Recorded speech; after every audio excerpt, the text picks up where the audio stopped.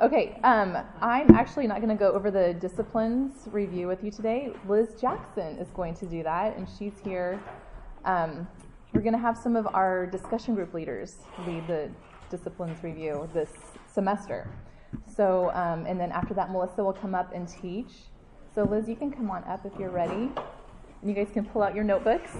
I'm going to read this morning because it's my first time doing this. And actually, I don't have prayer at the beginning, but I'm going to pray for us this morning. Father, thank you. You are so good. Thank you that you have brought us to know you, Lord, that you have revealed your Son to us. Thank you for your word that we have, that we can even come together and study it.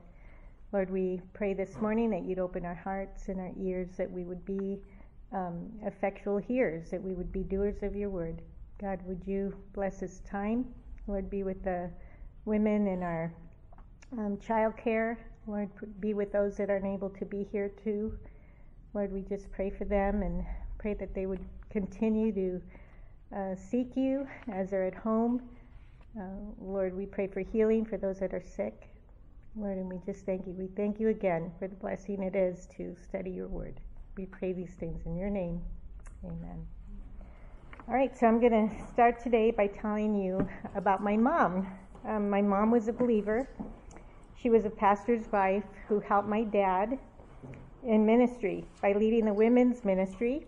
She played the piano for our church, and she put together holiday programs along with Vacation Bible School each summer.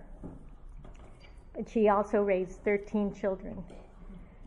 She miscarried once, but she had 8 boys and 5 girls, and there were no multiple births. She had each one at a time. And when everyone else went to school and work, I stayed home and watched her serve because I was the youngest of 13, and I wasn't old enough to be in school. She'd wake up early to start lunches, and she'd make everyone breakfasts. Crazy. Then there were the piles of dishes, kind of like, the Dozen movie. What's that called? Cheaper by the Dozen. Yeah. And they needed to be washed, and loads of laundry also needed to be washed. And we had a washer, but drying the clothes meant hanging them on the clotheslines every day. The piles of dishes were hand-washed, and I thought she was the best ironer in the world. She would even iron our bed sheets and our pillowcases. She was also an amazing seamstress, and she made a lot of our clothes, and she also did the church play costumes for Christmas. She was taught by her mother that they'd have a clean home, even though they were really poor. And chores were always a part of our day. She had a green thumb and always an amazing garden that produced laundry baskets of vegetables and fruits. And she was an amazing cook. She even taught a cooking class at the after-school girls club and also cleaned homes on the side. I thought everyone's mom knew how to cook. I know now why our friends surprised us and showed up at dinner time. And we didn't have much food, but my mom and dad always invited those who showed up to join us for dinner. We had an old-fashioned home, so us girls were always in the kitchen getting food ready for our dinner. I remember asking her how we were going to feed everyone with such a small amount of food. And she'd gather us girls and pray for God to multiply the food. We seem to always have leftovers on those days. James 1:9 says, "But the brother of humble circumstances to glory in his high position." And we were privileged to see God work in our humble circumstances. And this caused my faith to grow. You may wonder how she was able to do all that she did. My siblings and I still marvel at how God used her and how she seemed joyful and happy to serve whenever she had the opportunity. And my mom was not sinless. She was in a mixed condition, like all of us.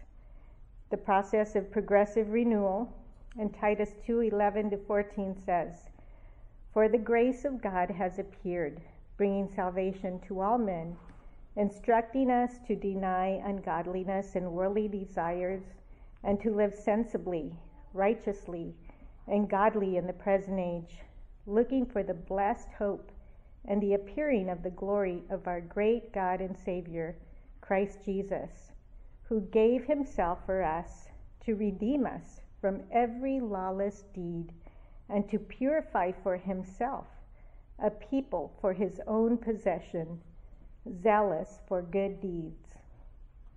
In Matthew 11:28-30, Jesus says, "Come to me, all who are weary and heavy laden, and I will give you rest. Take my yoke upon you and learn from me, for I am gentle and humble in heart, and you will find rest for your souls. For my yoke is easy and my burden is light." And this was my mom. By God's grace, she was doing what God had for her to do by being yoked to Jesus and doing the work that he had set out for her to do. Well, after everyone was gone to school and work and the dishes, laundry, and chores were piled high, Mom made it a habit to first sit at the table with her Bible and spend time shepherding her heart. I had the privilege of having her live with my family the last 13 years of her life. And she still had the habit of having her Bible open on the table. And she still tried with all her might to serve us whenever she could.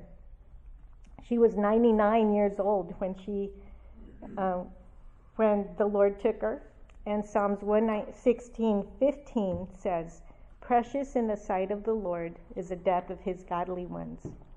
What an example she was to me by just living the Christian life, as she pointed us to Jesus by sharing gospel truths, making God her first priority in serving and loving him by serving and loving others. So please turn your notebooks and let's read our Wellspring verse on the upper right corner. It says, "Above all else, guard your heart, for it is the wellspring of life." Proverbs 4:23. Would someone please read our purpose?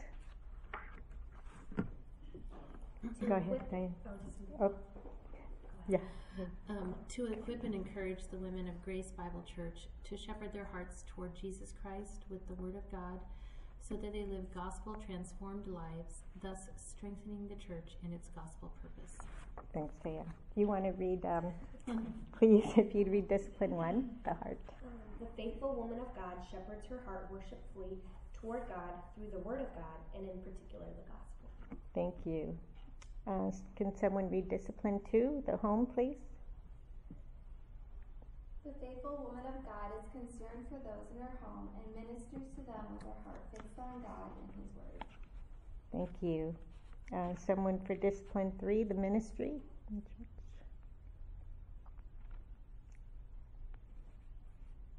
With a heart fixed on God and keeping her God-given ministry within her home a priority, faithful woman of God steps into the church in every part of life to shepherd others to a God and gospel. Thank you. Okay, let's open our Bibles to Hebrews 10. Hebrews was written in Greek, and it's almost certainly addressed to a strictly Jewish audience in the 1st century AD, and it's at an unknown location, an unknown author, but we know that the capital A author is the Holy Spirit, and the book explains a better way of the new covenant in Christ compared to the old covenant given to Moses. And at that time, Jews who believed in Jesus as Messiah were being persecuted by non-believing Jews, and it would have been a temptation to go back to family and what had been familiar to them. And so Hebrews encourages them in their persecution, gives them confidence in the new covenant. It's superior and better way that Jesus Christ has accomplished through being our high priest and being our perfect sacrifice for sin once for all. So in chapter 10, verses 19 to 25, the writer gives believers 3 commands that pertain to shepherding our hearts in ministry inside the home and outside the home. So please read along with me. Hebrews 10, 19 to 25. "Therefore, brethren, since we have confidence to enter the holy place by the blood of Jesus, by a new and living way, which he inaugurated for us through the veil, that is his flesh, and since we have a great priest over the house of God, let us draw near with a sincere heart and full assurance of faith, having our hearts sprinkled clean from an evil conscience and our bodies washed with pure water. Let us hold fast the confession of our hope without wavering, for he who promised is faithful. And let us consider how to stimulate one another to love and good deeds, not forsaking our own assembling together, as is the habit of some, but encouraging one another, and all the more as you see the day drawing near. So notice the command in verse 22 to draw near to the holy presence of God. This is discipline 1, shepherding our hearts with the gospel.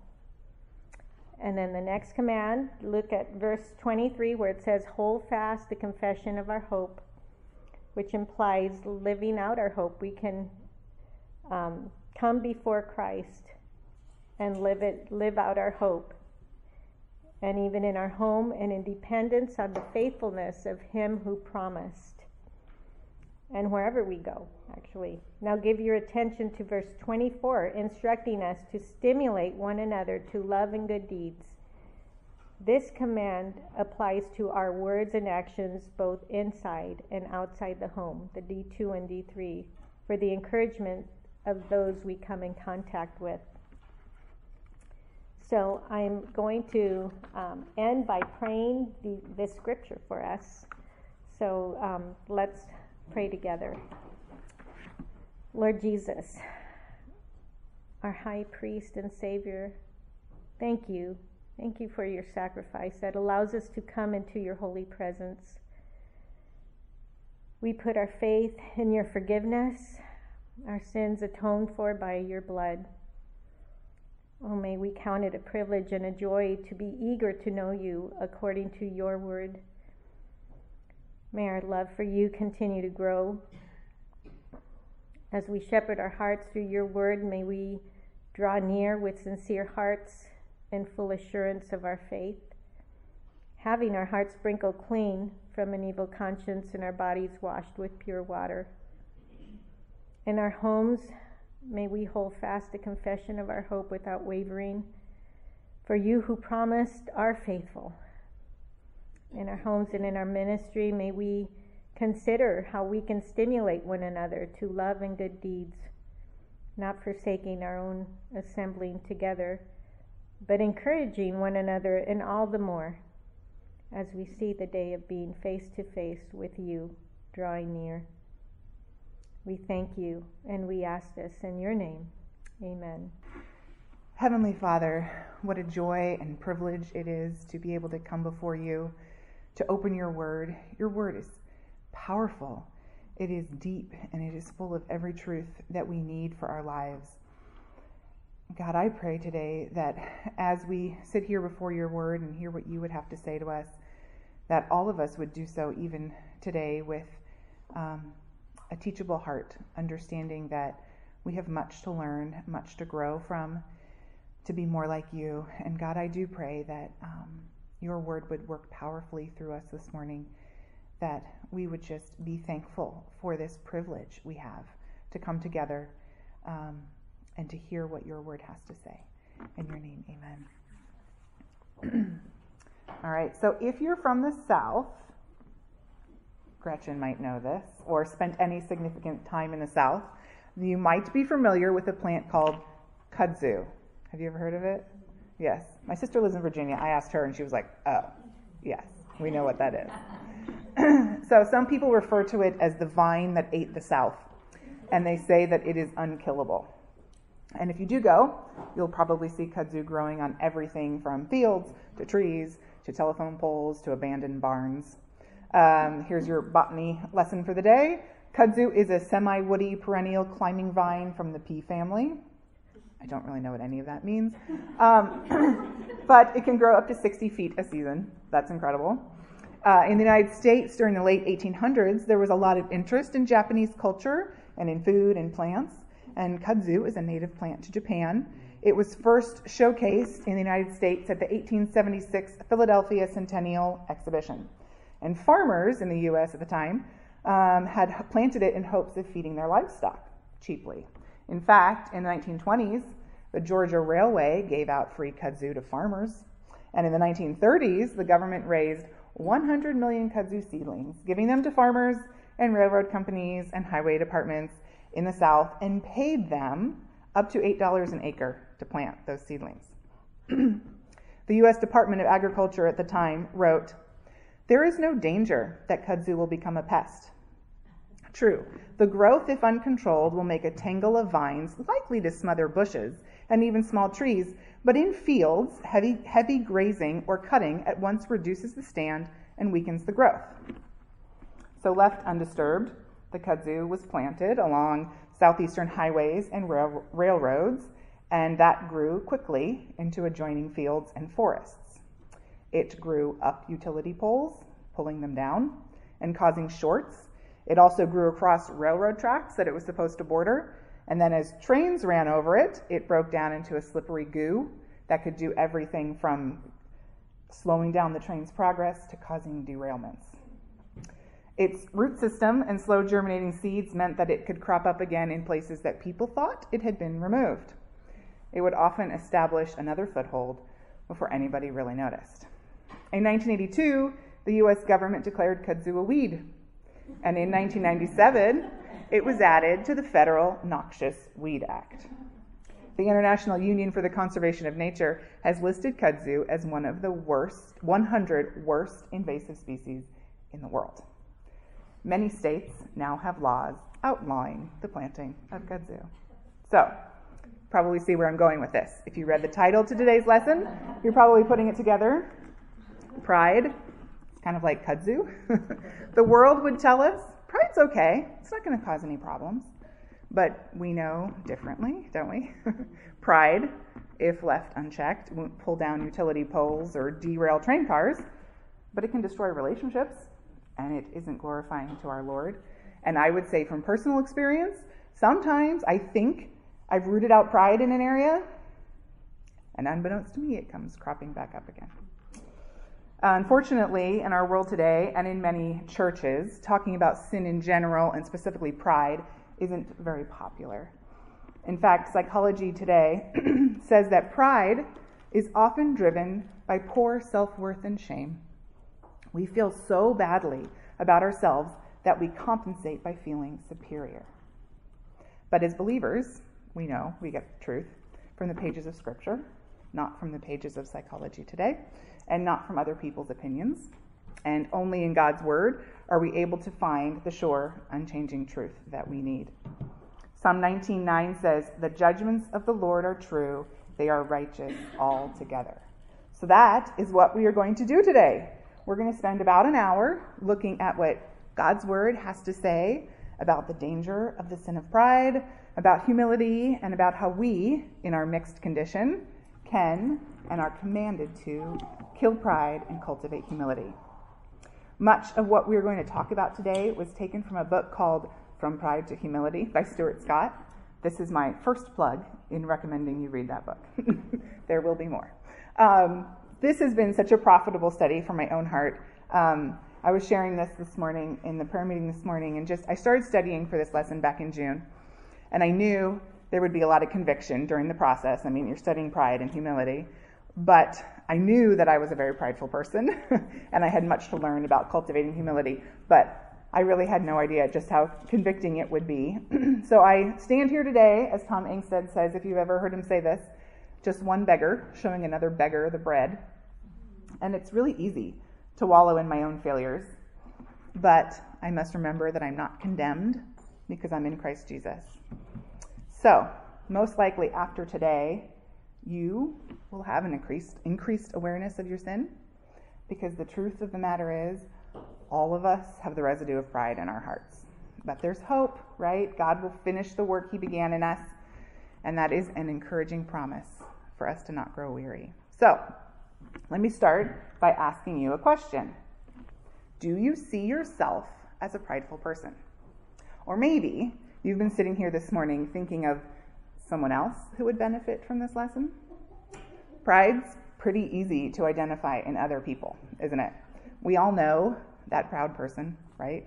the one who posts that humble brag on social media, or the mom brag, or even the kid who says, my dad is stronger than your dad, or the one who only talks about themselves, or never remembers your birthday, or asks you how you're doing, or always must tell you what you're doing is wrong, irritatingly, just like us. So as easy as it is to identify in others, it's just as difficult to identify in ourselves. Our hearts are prone to deceive, and our hearts are prone to being deceived. So maybe a better question than, am I a prideful person, would be, where am I a prideful person? We all fight that sin of pride. Stuart Scott refers to pride as the epidemic vice, meaning that it is everywhere and it manifests itself in many ways. So I'm going to read a few questions just to get our juices flowing and our thinkers thinking. This is adapted from Nancy Leigh DeMoss, who's now Nancy Leigh Wogelmuth. She has a list called 41 Evidences of Pride. I'm just going to read a few of them to get us thinking today. But I think this is a good place for us to start to answer that question of, where am I a prideful person? So answer these honestly in your own heart. You don't have to raise your hand if they apply to you. It's okay. Are you quick to find fault with others?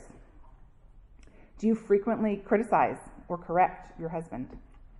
Are you proud of the schedule you keep, or how disciplined you are, or just how much you can accomplish?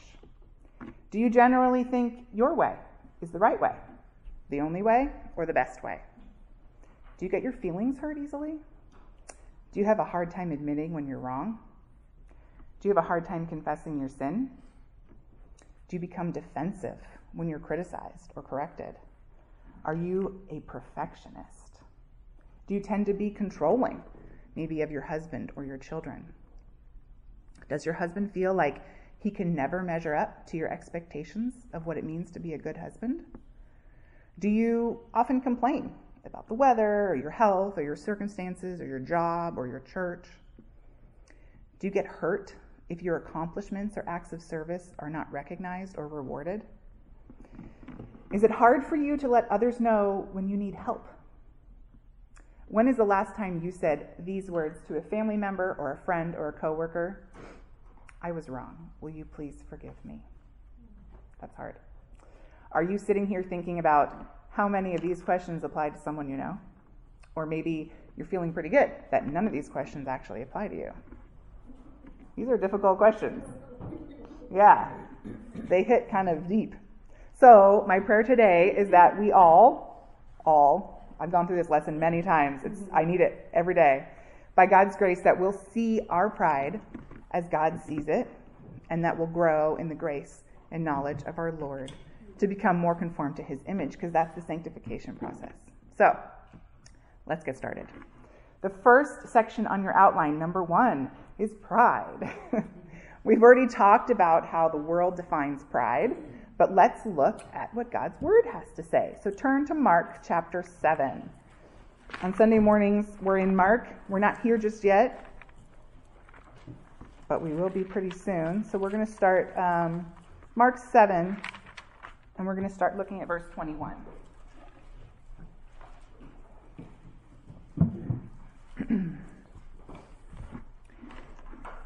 For from within, out of the heart of man, come evil thoughts, sexual immorality, theft, murder, adultery, coveting, wickedness, deceit, sensuality, envy, slander, pride, foolishness. All these evil things come from within, and they defile a person. So, did you see pride in that list? Where does pride originate? In our hearts. That's right. So this goes back to the lessons that we've heard about Discipline 1 and our wellspring verse, which Liz read this morning, Proverbs 4:23. Above all else, guard your heart, for it is the wellspring of life.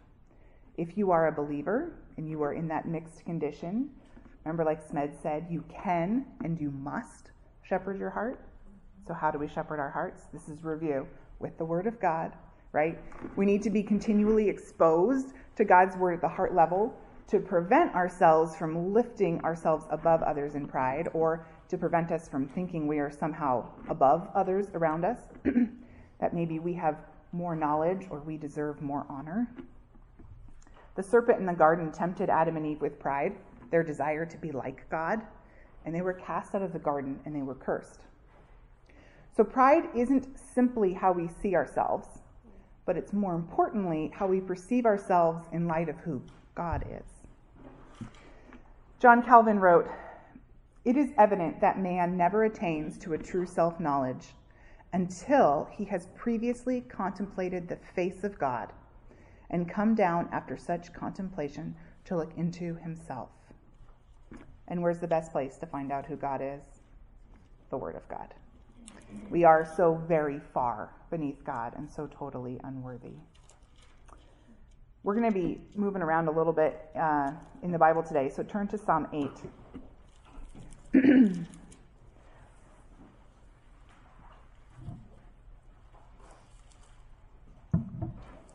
All right, Psalm 8, we're going to start in verse 1.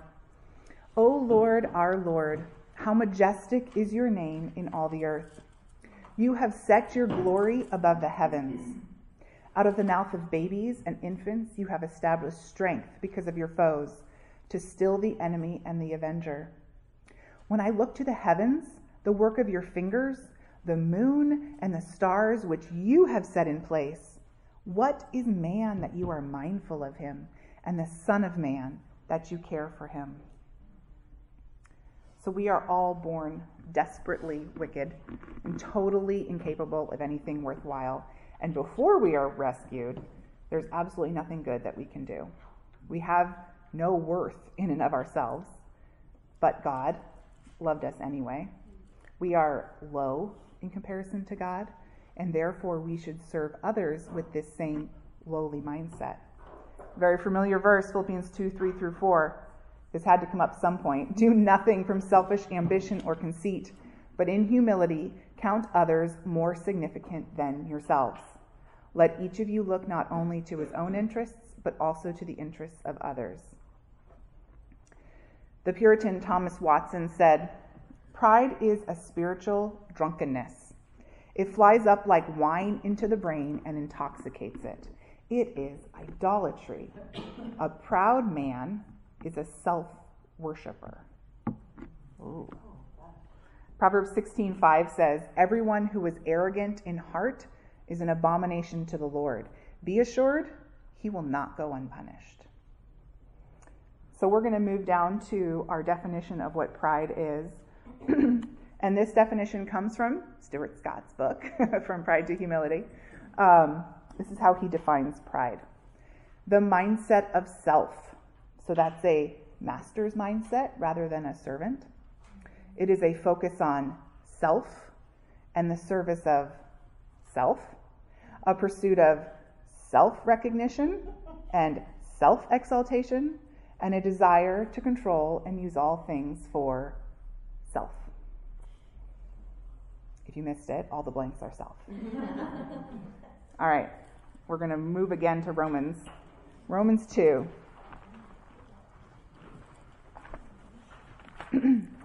We're going to start, I want to look particularly at verse 8, but we are going to start at verse 6 to give a little background here. Romans 2, starting in verse 6. He will render to each one according to his works. To those who by patience and well-doing seek for glory and honor and immortality, he will give eternal life. And here's verse 8. This is what I want to look at. But for those who are self-seeking and do not obey the truth, but obey unrighteousness, there will be wrath and fury. This is serious. The prideful person is focused on self, the worship of self. Pride is competitive toward others. It's competitive toward God. And it wants to be on top. Thomas Watson again said, pride seeks to ungod God. And he said, there's no idol like self. The proud man bows down to this idol. The prideful person can also be caught up in self-pity. They're not concerned with the glory of God. They're not thankful for what God has given them. And instead, they're just focused on what they missed out on, or what they've been passed over for, or what they drew the short end of the stick on. This self-pitying, prideful person is still focused on themselves, and they want their glory and their recognition. They want to be elevated and esteemed, and they believe life is all about them. In Jerry Bridges' book, Respectable Sins, he talks about 4 areas of pride that can rear its ugly head in our lives, and we might not even see it. So we're going to talk through those really quickly. Pride can display itself in a moral righteousness. So this is someone who believes they hold the moral high ground when it comes to education or politics or nutrition or anything else our sinful hearts can devise. And because this person's not committing flagrant sins, like drunkenness or abortion or something really scandalous, they feel morally superior, and then they look down with disdain on other people. This area of pride is so prevalent that I would venture that most of us do this to some extent, and we must fight that. Psalm 51:5 says, "Indeed, I was guilty when I was born. I was sinful when my mother conceived me." We need to see ourselves as the worst of sinners. Then there's the pride of correct doctrine. This is the assumption that my doctrinal beliefs or those of my church are correct, and anyone who holds a different theological belief is somehow inferior. Now, as a caveat, we should aim for doctrinal beliefs that line up with Scripture. But do we do so with love or with pride?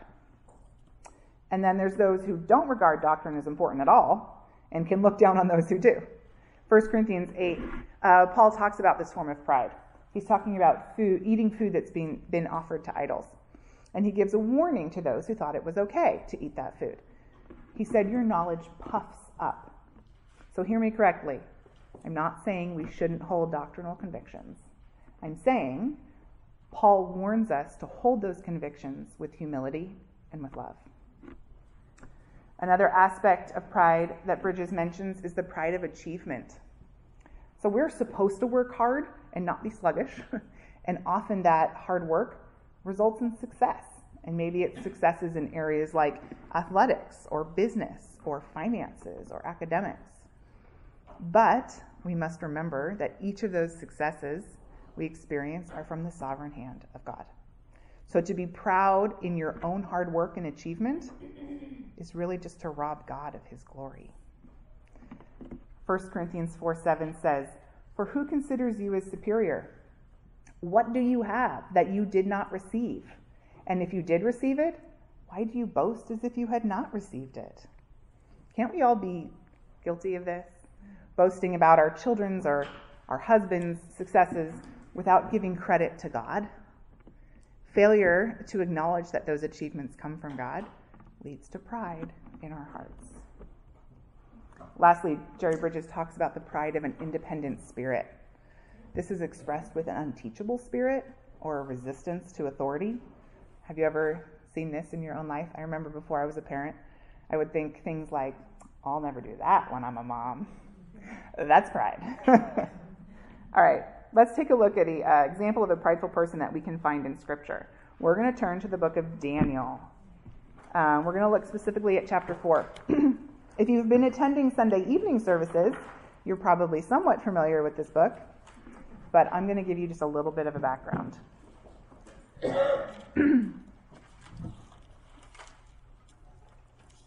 So King Nabopolassar's son rose to power in 604 BC. Under his rulership, Babylon became the greatest cultural, commercial, religious, and political center of Southwest Asia. He beat Necho II of Egypt, and after that held a string of victories that made him truly the master of the civilized world for 43 years. And one day, this mighty king was walking around his palace in Babylon, and he said, and this is Daniel 4, verse 30, "Is this not great Babylon that I have built for a royal dwelling by my mighty power and for the honor of my majesty?" Well, I think I would step back from him a little bit at that point. I think we would all agree that this man is very prideful. And remember our definition of pride that we talked about earlier? This king had a mindset of self. He was focused on himself. He pursued his self-recognition and self-exaltation. Have you ever seen this in your own life? Maybe you don't have a grand palace that you walk around and boast in, but maybe it's boasting in your well-behaved children, or your well-organized home, or your handle on fitness, and nutrition, or your ability to plan phenomenal parties, or your knowledge of scripture, or your gifts and abilities, or your new car, or your trendy clothes, or the fact that you don't care about trends and fitting in. There's lots that we boast in. All right, let's go back to our proud king. You've probably figured it out by now, but the king we're talking about is King Nebuchadnezzar. And as he's walking through the palace, and as he's boasting, in fact, the Bible tells us in Daniel that even as the words were in his mouth, a voice came down from heaven. So look at verse 31. O King Nebuchadnezzar, to you it is spoken, the kingdom has departed from you, and you shall be driven from among men, and your dwelling shall be with the beasts of the field, and you shall be made to eat grass like an ox.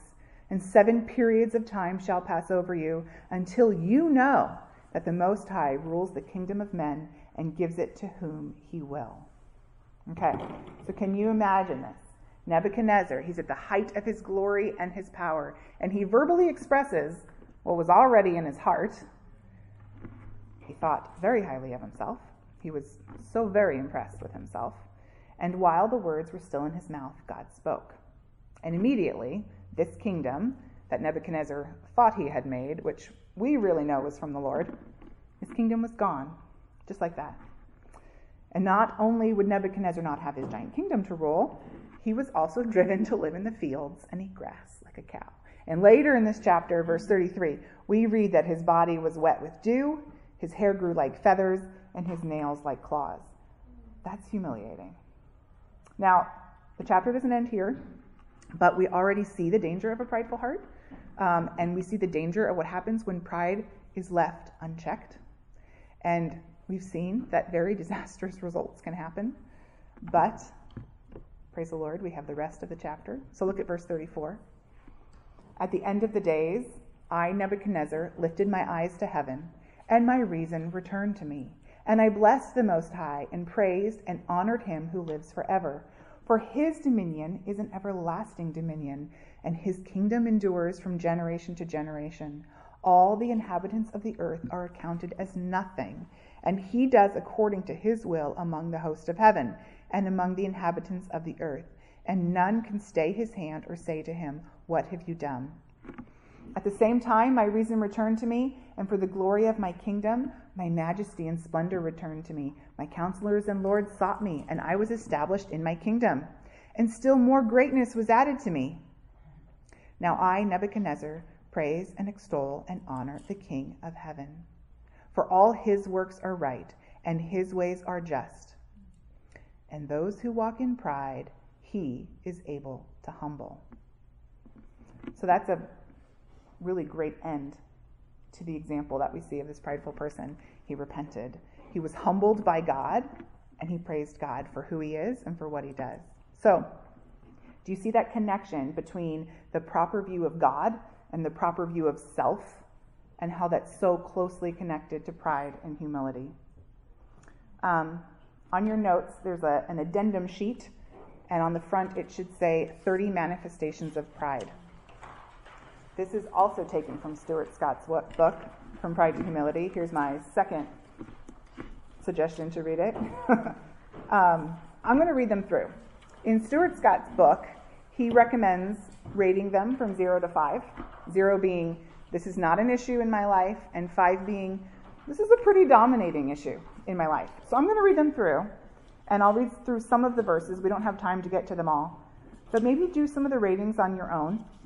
You're not turning this in. You don't have to show it to anybody. You can even cover it with your hand if you want to. But this is really just for ourselves. All right. So the prideful person is characterized by complaining against or passing judgment on God. The prideful person is characterized by a lack of gratitude in general. Listen to this verse from Hezekiah, or from 2 Chronicles. This is Hezekiah. In those days, Hezekiah became sick and was at the point of death. He prayed to the Lord, and he answered him and gave him a sign.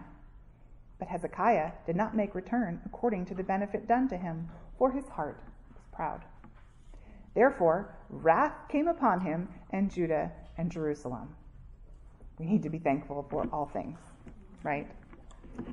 The prideful woman is characterized by anger. Another word for that would be someone who's moody. A prideful woman sees herself as better than others. Maybe it's getting easily bothered by differences in others and having a little tolerance for them. Number 5, the prideful woman has an inflated view of her importance, her gifts, and her abilities.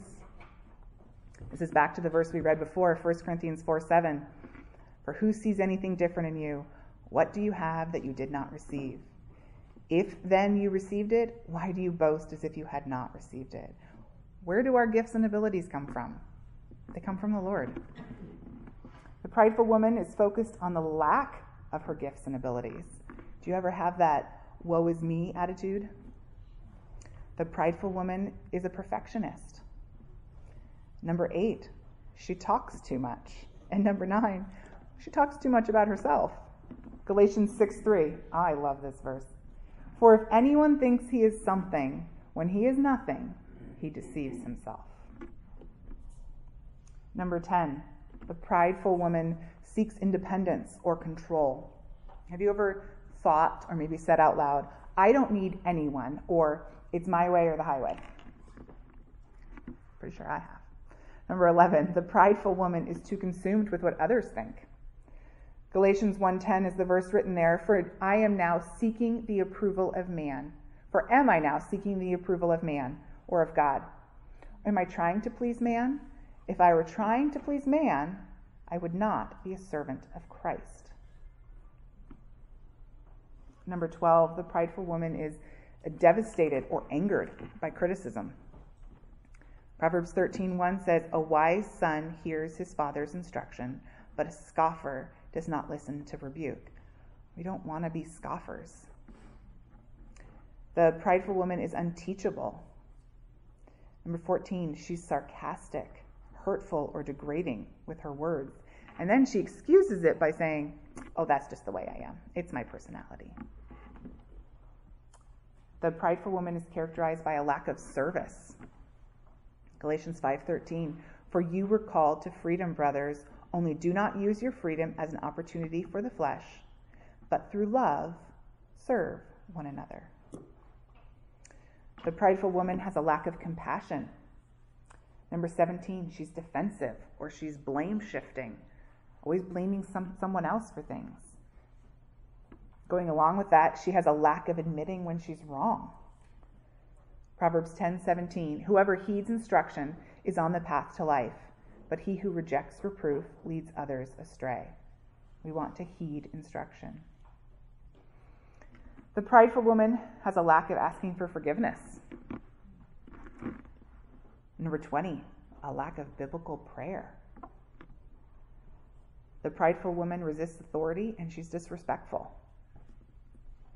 Number 22, she often voices preferences or opinions when she's not asked. Philippians 2:1-4, do nothing from selfish ambition or conceit, but in humility count others more significant than yourself. Let each of you look not only to his own interests, but also to the interests of others. Have this mind among yourselves, which is yours in Christ Jesus.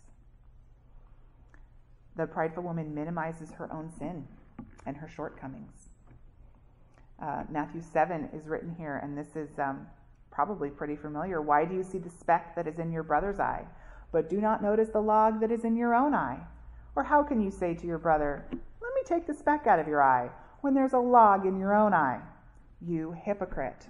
First, take the log out of your own eye, and then you will see clearly to take the speck out of your brother's eye. And this goes along with 24. Not only does she minimize her own sins, she maximizes others' sins and shortcomings. The prideful woman is impatient or irritable. This would probably also be being inflexible. Number 26, she's jealous or envious. And this includes failing to be glad for other people's successes.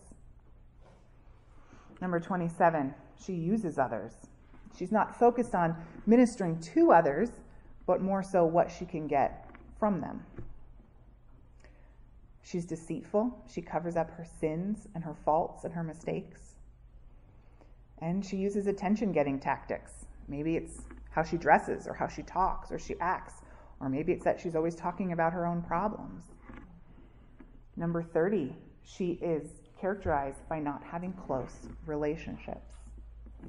Proverbs 18, first 2 verses, whoever isolates himself seeks his own desire. He breaks out against all sound judgment.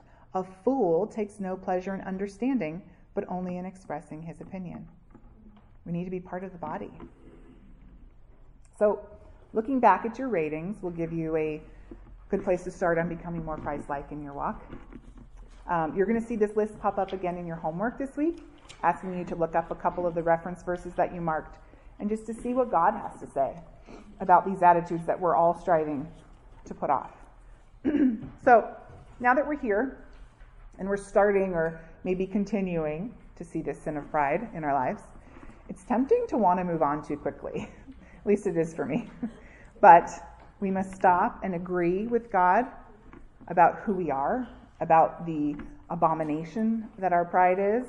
We need to confess it and repent by humbling ourselves before a holy and just God. All right.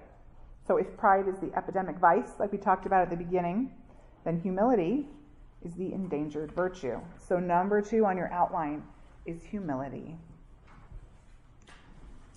There are several times that the Old Testament refers to humility, and they most of those times refer to bowing low or crouching down. In Hebrew, this refers to the one who is of low eyes. A humble soul has lower thoughts of herself than others have of her, and a humble soul values others higher than herself. Thomas Watson, in The Godly Man's Picture, says, the more knowledge a humble Christian has, the more he complains of ignorance. The more faith, the more he bewails his unbelief.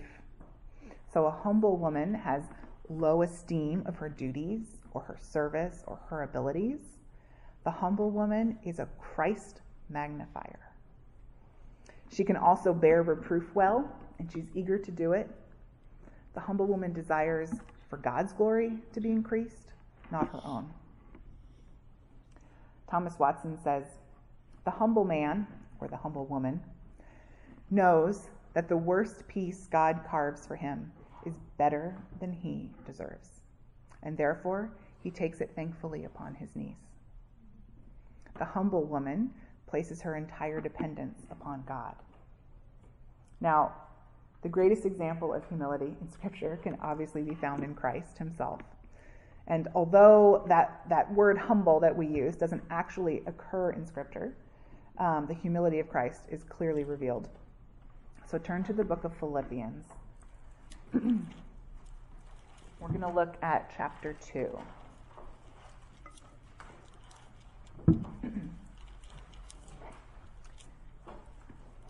Philippians 2, starting in verse 5. Have this mind among yourselves, which is yours in Christ Jesus, who, although he was in the form of God, did not count equality with God a thing to be grasped, but emptied himself by taking the form of a servant, being born in the likeness of men, and being found in human form, he humbled himself by becoming obedient to the point of death, even death on a cross. So think about what Christ had in heaven. Glory and honor and worship and majesty, and in an amazing act of humility, he came down to earth. He was God, but he was in complete submission to the Father, and he became the servant of men. When he came to earth, he was fully human, meaning he got hungry, and he got tired, and he probably stubbed his toe, and maybe he got a headache. He suffered at the hands of men. He was persecuted and killed as a criminal by crucifixion, which is the most cruel and degrading form of death ever devised. But Christ's humility became our salvation. Andrew Murray puts it this way: he was nothing that God might be all. He resigned himself to the Father's will and power that he might work through him. And that is who we are commanded to emulate. All right, let's go back to our definition of humility. Humility is the mindset of Christ. So that's a servant's mindset. A focus on God and others. a pursuit of the recognition and exaltation of God, a desire to glorify and please God in all things and by all things he has given. So humility is simply acknowledging the truth of our position and yielding to God his place. Mark 10:45 says, "For even the Son of Man came not to be served, but to serve, and to give his life as a ransom for many." Humble people have no need of recognition or self-elevation. They know they've been undeservedly forgiven, so they elevate God and they encourage others. So again, Andrew Murray, this guy is so full of wisdom. Andrew Murray says, "The root of all virtue and grace, of all faith and acceptable worship, is that we know we have nothing but what we receive, and we bow in deepest humility to wait upon God for it." Listen to 2 Corinthians 5:15. "For the love of Christ controls us, because we have concluded this, that one has died for all, therefore all have died. And he died for all," here we go, "that those who live might no longer live for themselves, but for him, who for their sake died and was raised." So, just as we did in our pride section, on your notes you're going to see 24 manifestations of humility. It's on the back side of the pride one. And as before, while I read them through, you can rate them 0 to 5. 0 being, this aspect is not present in my life, and 5 being, this aspect is predominantly present. So I'm going to read them through in some of the corresponding passages, but again, you'll get some time later in your homework to look them up. So the humble woman is characterized by recognizing and trusting God's character. The humble woman rehearses God's character often, and she trusts God and will even thank God for what he's doing in a trial. The humble woman sees herself as having no right to question or judge an almighty and perfect God. Number 3, the humble woman focuses on Christ. Hebrews 12:1-2. "Therefore, since we are surrounded by so great a cloud of witnesses, let us also lay aside every weight and the sin which clings so closely, and let us run with endurance the race that is set before us, looking to Jesus, the founder and perfecter of our faith, who for the joy set before him endured the cross, despising the shame, and is seated at the right hand of the throne of God." Number 4, the humble woman is characterized by biblical praying, and a great deal of it. The humble woman sees herself totally dependent on God. John Owen once said, "We can have no power from Christ unless we live in a persuasion that we have none of our own." The humble woman is overwhelmed with God's undeserved grace and goodness. She's thankful and grateful in general toward others. Number 7, she's gentle and she's patient. Humble people are not easily irritated. They're willing to wait, and they're not focused on getting what they want. Colossians 3:12-14 says, "Put on then as God's chosen ones, holy and beloved, compassionate hearts, kindness, humility, meekness, and patience, bearing with one another, and if one has complaint against another, forgiving each other, as the Lord has forgiven you, so you must also forgive. And above all these, put on love, which binds everything together in perfect harmony." The humble woman is characterized as seeing herself as no better than others. Romans 12:16 says, "Live in harmony with one another. Do not be haughty, but associate with the lowly. Never be wise in your own sight." The humble woman has an accurate view of her gifts and abilities. Number 10, she's a good listener. James 1:19, "Know this, my beloved brothers, let every person be quick to hear, slow to speak, slow to anger." Number 11, the humble woman talks about others only if it is good or for their good.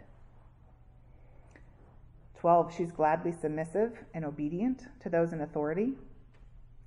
Number 13, she prefers others over herself. Love one another with brotherly affection. Outdo one another in showing honor. It's Romans 12:10. Number 14, the humble woman is characterized by being thankful for criticism or reproof. She has a teachable spirit. Humility means that I realize that I don't know everything. Number 16, the humble woman always seeks to build others up. Ephesians 4:29, let no corrupting talk come out of your mouths, but only such as good for building up as fits the occasion, that it may give grace to those who hear. The humble woman is characterized by serving. Number 18, she has a quickness in admitting when she's wrong. And then she has a quickness in granting and asking for forgiveness. The humble woman sees repenting of sin as a way of life. 1 John 1:9, if we confess our sins, he is faithful and just to forgive us our sins and to cleanse us from all unrighteousness. She minimizes others' sins and shortcomings in comparison to her own. She is genuinely glad for others. Romans 12:15, rejoice with those who rejoice and weep with those who weep. The humble woman is honest and open about who she is and where she needs to grow. Philippians 3:12-14, not that I have already obtained this or am already perfect, but I press on to make it my own, because Christ Jesus has made me his own. Brothers, I do not consider that I've made it my own, but one thing I do, forgetting what lies behind and straining forward to what lies ahead, I press on toward the goal for the prize of the upward call of God in Christ Jesus. And the last one on this list, the humble woman is characterized by possessing close relationships. So again, you're going to see this list pop up in your homework. So just take some time to honestly evaluate your own life. I might encourage you maybe even to ask someone who's near you to take a look at it and get their feedback. That's not going to be easy, but it's good. So look up some of the verses, read, meditate on them, maybe even memorize a few of them, and ask the Lord to grow you in humility. All right, so we have seen what pride is and what it looks like in our lives, and we've seen what humility is, and we know what we need to do to put off the sin of pride and its manifestations and to change our mindset to put on humility. But how do we do that, right? If only it were as easy as putting off and putting on. True change starts with repentance. So I highly recommend listening to John Anderson's recent sermon on Psalm 51. Okay, you can find it online. It's a 2-part series called Psalm 51, Living Out Repentance and Faith. It's from June 13th and 20th of last summer, so 2021. And in the second part, John poses a question. He says, can you please the Lord? And then he says, here's the one thing you have that pleases the Lord: brokenness. So this is where we need to start, with brokenness, right? Brokenness over our sin, that we have sinned against a holy God, and on our own, our best is nothing but filthy rags. All right, we're going to look at the book of James. So turn to James 4.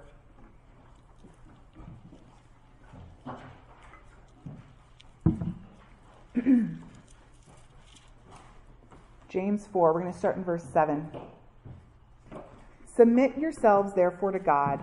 Resist the devil and he will flee from you. Draw near to God and he will draw near to you. Cleanse your hands, you sinners, and purify your hearts, you double-minded. Be wretched and mourn and weep. Let your laughter be turned to mourning and your joy to gloom. Number 10. Humble yourselves before the Lord and he will exalt you.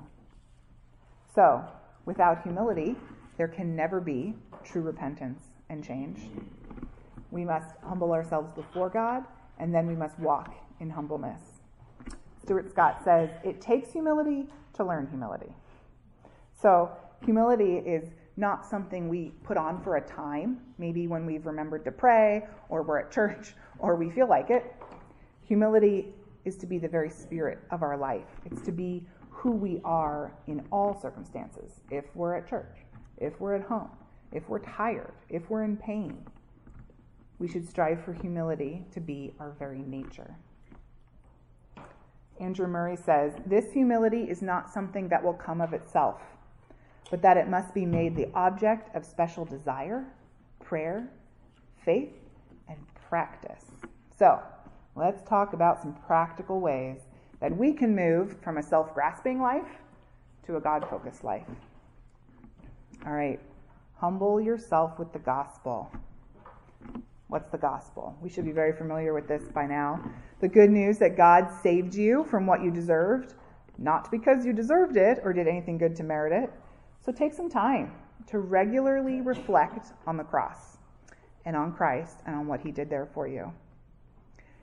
Carl Henry says, "How can anyone be arrogant when he stands beside the cross?" So go stand beside the cross. Number 2, pray for God to search your heart, to help you repent of pride and to grow in humility. Every day, we need to do this continually, sometimes more than once a day. Psalm 139, the last 2 verses are a prayer. "Search me, O God, and know my heart. Try me and know my thoughts, and see if there be any grievous way in me, and lead me in the way everlasting." Make that your prayer. The next one is you can study Jesus' humility, right? He's the greatest example. Read the Gospels, Matthew, Mark, Luke, and John. In Matthew chapter 11, at the end, he says, "Come to me, all who labor and are heavy laden, and I will give you rest. Take my yoke upon you and learn from me, for I am gentle and lowly in heart, and you will find rest for your souls. For my yoke is easy and my burden is light." Maybe this next one's a little harder. Ask others around you if they see a prideful attitude in your life. Maybe ask someone close to you to look over your self-evaluation and give you some feedback. It's a good time to remember that pride is often blinding. Paul Tripp, when talking about pride, says, "My self-perception is as accurate as a carnival mirror." Without others around us, we'll believe our own lies and our own deceptions.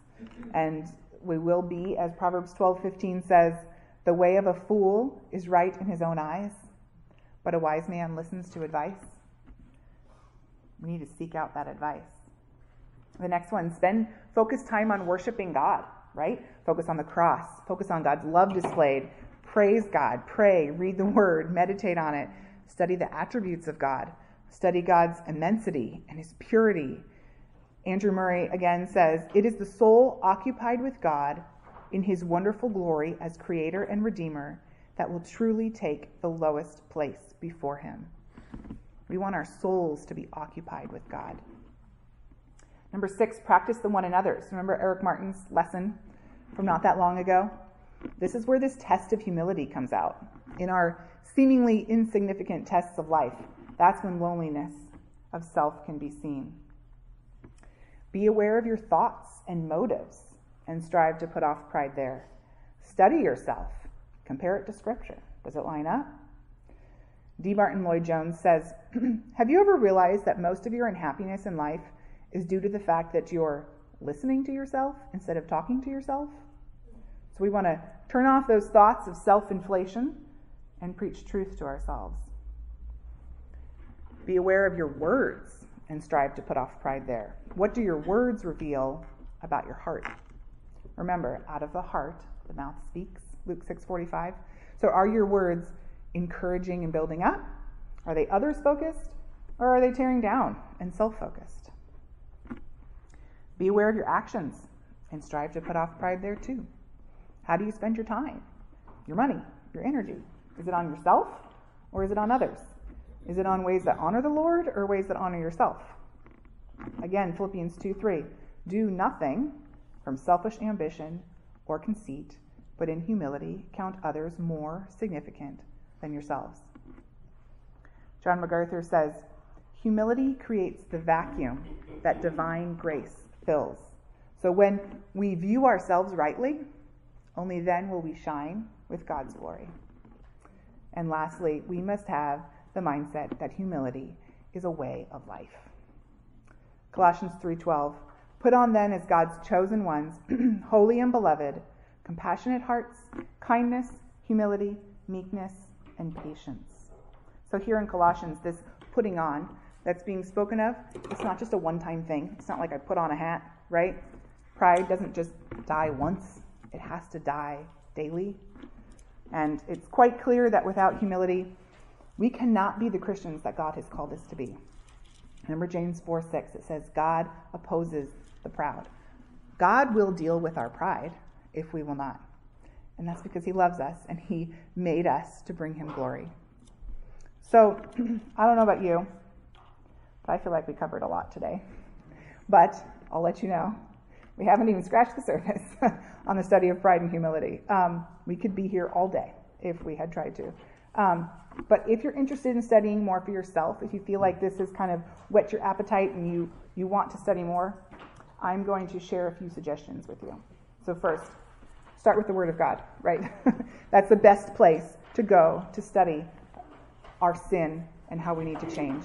So I suggest, this is something I did, maybe pick a highlighter or a pen color, and as you're doing your daily Bible reading, just highlight or make note of where you see dangers of pride or virtues of humility. Maybe look at areas like the Beatitudes. In Matthew, it's where Jesus talks about meekness. Study people in the Bible, maybe people who displayed humility like Jesus or Mary or Paul, or maybe study people who didn't display humility but lived a life of pride like Nebuchadnezzar or Jezebel or Judas. And then there's also some other resources that are readily available. These are things I used to help prepare this lesson today, and I thought I wanted to share them with you. It's where most of my quotes came from. This book, Humility by Andrew Murray. It's so short. It's totally readable, but you can really only get a page or two in, and you got to put it down and then pray. It's really, really good. The Godly Man's Picture by Thomas Watson. The whole book is great, but particularly chapter 11, if you're interested in studying about pride and humility. Respectable Sins by Jerry Bridges. This is the one I talked about. This whole book is wonderful, but again, chapter 11 is where he talks about pride. And then this is the book that I used by Stuart Scott. Look at how tiny that is. You can totally read that. I know these are for sale out there on the bookshelf. Written by Stuart Scott. Really, again, you read like a page or two and you got to put it down.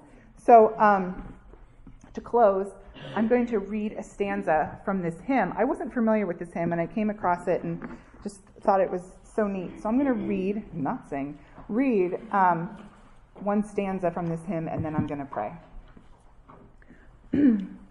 Oh, to be emptier, lowlier, mean, unnoticed, and unknown, and to God a vessel holier, filled with Christ and Christ alone.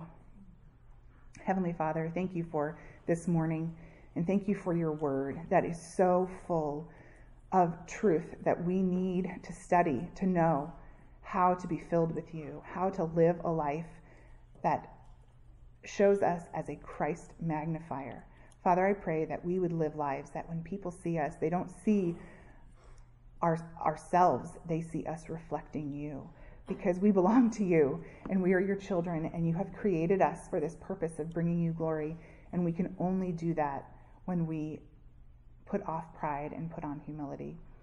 God, I pray that we would be women who shine for you in a very dark world, that we would show your love through how we prefer others and love others more than ourselves, that we would serve with this lowly mindset, always emulating Christ. He is our greatest example. Father, thank you for giving us access to your word. I pray that we do not take it for granted, that we do not grow apathetic to the joy that we can have by being in your word on a regular basis. Change us, make us more like you. We love you, Lord, in your name. Amen.